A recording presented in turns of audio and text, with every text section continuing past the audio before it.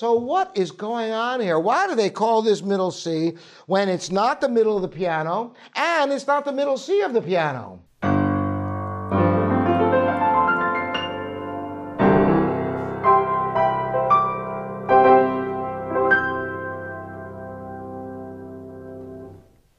Welcome to livingpianos.com. I'm Robert Estrin, and the subject today is why middle C isn't middle C.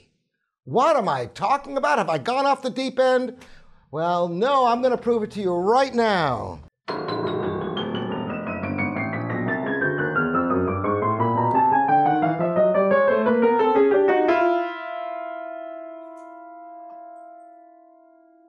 That's not middle C, but that is the middle of the piano. Did you ever realize that? Well, you might say, well, it's the middle C of the piano. Here again.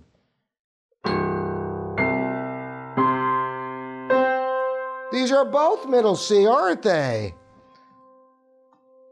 So what is going on here? Why do they call this middle C when it's not the middle of the piano and it's not the middle C of the piano? Well, generally, it kind of is. So while it's not technically the middle of the piano and it's not technically the middle C on the piano, it is about the middle of the piano where the closest C occurs. So it kind of is middle C. More than that, if you go back to the 1870s, even the 1880s, and certainly before then, the piano ended up here. The highest note was A on the piano, and indeed then, if you score with all the C's, that would be middle C.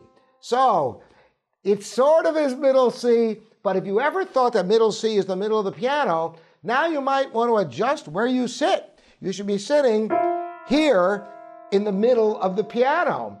Not that this makes a big difference, but it could make a little bit of a difference lining yourself up between E and F, because indeed this is the middle of your piano, and these are two of the middle Cs, but this C is closer to the middle, so I guess it is middle C after all.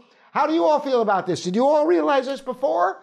I'm interested in the comments here on livingpianos.com and YouTube. Again, Robert Estrin at livingpianos.com, your online piano resource. Thanks for subscribing and ringing the bell. We'll see you next time.